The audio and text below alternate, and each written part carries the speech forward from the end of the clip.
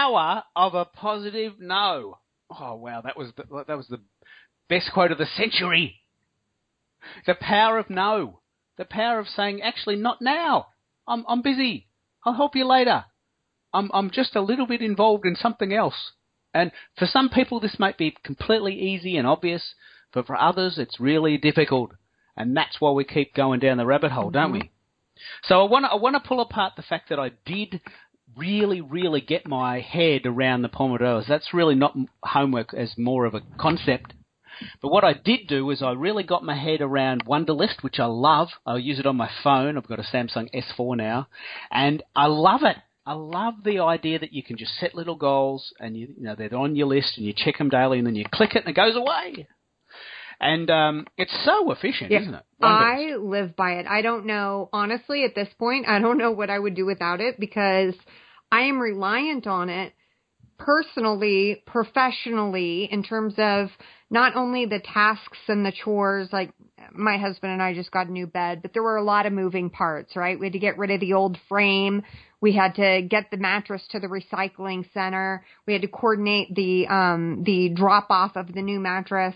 All of these details. And the reason I bring this up, even though it's a personal situation, is that when you start to make these shifts, as you've started to do, it is not something that is just Keith in business mode. It becomes a way that you better your overall life, because it will flow into everything. And yeah, because they work. Absolutely. And what you'll find is that in going through this process, in sort of peeling back the layers of what is holding you back professionally, you're going to be uncovering things that when you make these changes and you apply these actions in your daily life, it will improve things personally as well as professionally. It's so exciting. And Wunderlist is a tool that allows you to just put that process into action. It's just the most amazing app, isn't it? Yeah, it's fascinating. I love it. It's so simple, yet can help somebody so much. It's like the simplest solution, but it allows you to tackle the most complex problems. And what it does primarily for me is it allows me, if I have a moment, this is the way my mind currently works, it may stop doing this.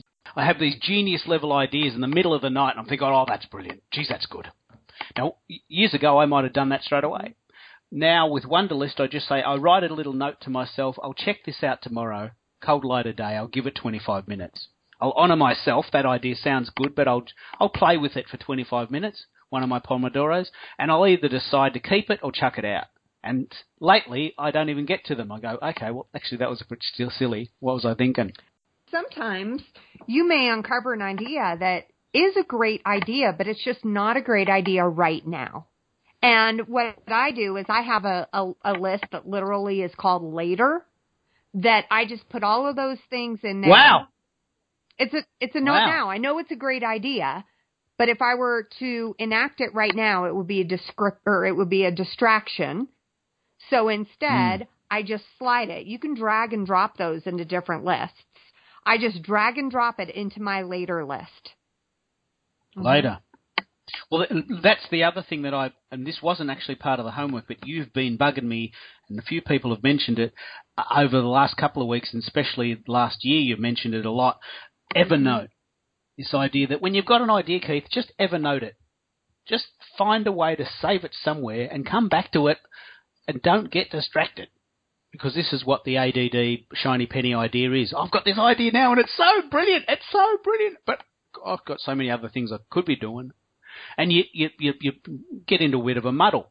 So how do you use Evernote, and how does it compare to say, Wunderlist as a sort of in terms of your strategy? Well, for me, Evernote is sort of my catch-all for the brain dump. So Evernote is. Wunderlist, I record tasks and to-dos. I use it as a true task manager.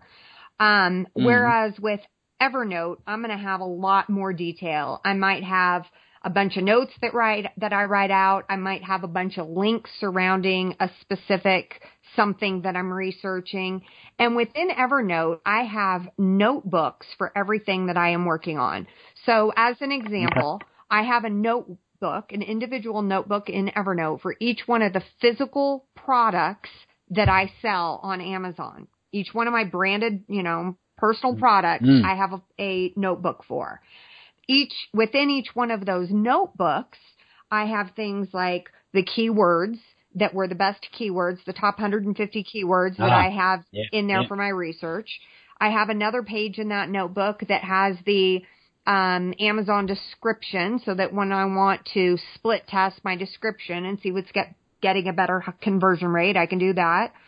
So it's all of the details. It's more, I think the best way to describe it is go back to your high school, college days and picture Evernote like literally the binder that you would have carried to school with you that has all your notes, everything that you took, everything that you looked up. So it's more in depth. I treat it truly like a notebook. And do you use the app version, or do you do it on your Mac or your PC or your laptop? I have everything connected. So for me, there is no part of what makes me productive and part of how I've put my success together is, as you know, I travel a tremendous amount. I have put myself in a position, because I know this about myself, if I do not have access to everything from every device, I will give myself an excuse why I can't do it now. So one of the ways that I police myself is I remove that ability to say, oh, well, I don't want to deal with it because it's not easy to do on my phone, as an example. So for me, everything is connected. Wunderlist, Evernote, Dropbox. Those three are connected on every device, and they're all connected to each other. Yeah. And that in itself is a really clear, powerful lesson for entrepreneurs and solopreneurs, especially solopreneurs, and people in business in general. This idea that you don't want to say, oh, geez, all that stuff's on my laptop. I can't have access to it on my tablet. Or I'm out and about and I'm on my phone and I don't know how to get all that stuff on my phone. I'm still struggling with that a little bit. And that idea that those three devices are all interconnected. So if you're on a plane on the way to Japan and you have an idea, you can just pull up that file and do it. Yeah, there's no excuses. There's no barrier. Absolutely. And, I think it's also important to mention, though, that's a really fine line. Because you can become overly addicted to your technology and actually be counterproductive because you never cut yourself off.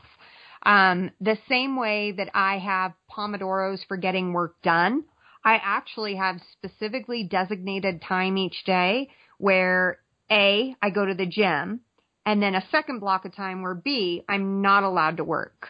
And my husband and I have some really strong boundaries with that, because for me, it's really easy to be a workaholic that just works around the clock. So, you got to find that good balance, and everybody is personally different. But for me being a workaholic, I have to make sure that there's boundaries that don't allow me to always be on technology.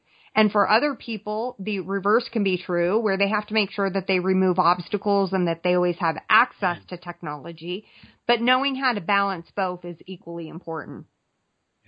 Well, the important thing to know is that it is there for you. If you're on a plane, you've got the ability to access your Word documents on your tablet. You can read your PDFs on your phone. You can check things on your PC and your laptop, or your tablet and your phone, wherever you are. And I think that is a really major lesson for entrepreneurs. But the bigger lesson is, but make sure you factor in downtime. And for me, as we've chatted about this in a completely different series, at 6 o'clock, I down tools and I cook tea. I love cooking tea for my wife. She comes home, she's had a hard day, I make dinner. There's some real organic naturalness about that. We eat. I'm not a very good cook, but it's edible.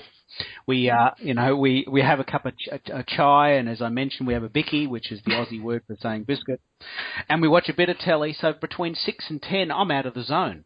I'm really completely out of the world. No one knows where I am. No one needs to know where I am. I'm uncontactable. But it's a 4-hour block where I speak one-on-one time with my wife, and that's a recharger for me, and also a way of her decoding from the day. Absolutely. So I think we've got the balance. I just need to be a little bit more productive in the 8 to 6 period. So that's part 2. Part 2 was all about really saying no. And the other idea is not now. A T-shirt. Not now. It's a good idea, but we'll do it later. So we're just about at the end of part 2. I'm going to put this one together with part 1 as a cluster about not now, the power of a positive no. But I want to come back and I want to decode on my version of the homework as it relates to the 10 products, and to ask you whether or not I went deep enough and what the learning was there, because I don't know what you know. I don't know where you're taking me. And this is part of the excitement of this journey. I really don't know where this is going. It's not like we're just playing out some formula that we've done a million times. I have no idea what's going to happen next, and that's sort of exciting, isn't it? So we're going to come back and we're going to decode on my Twitter products decoded, my top 10 favourites.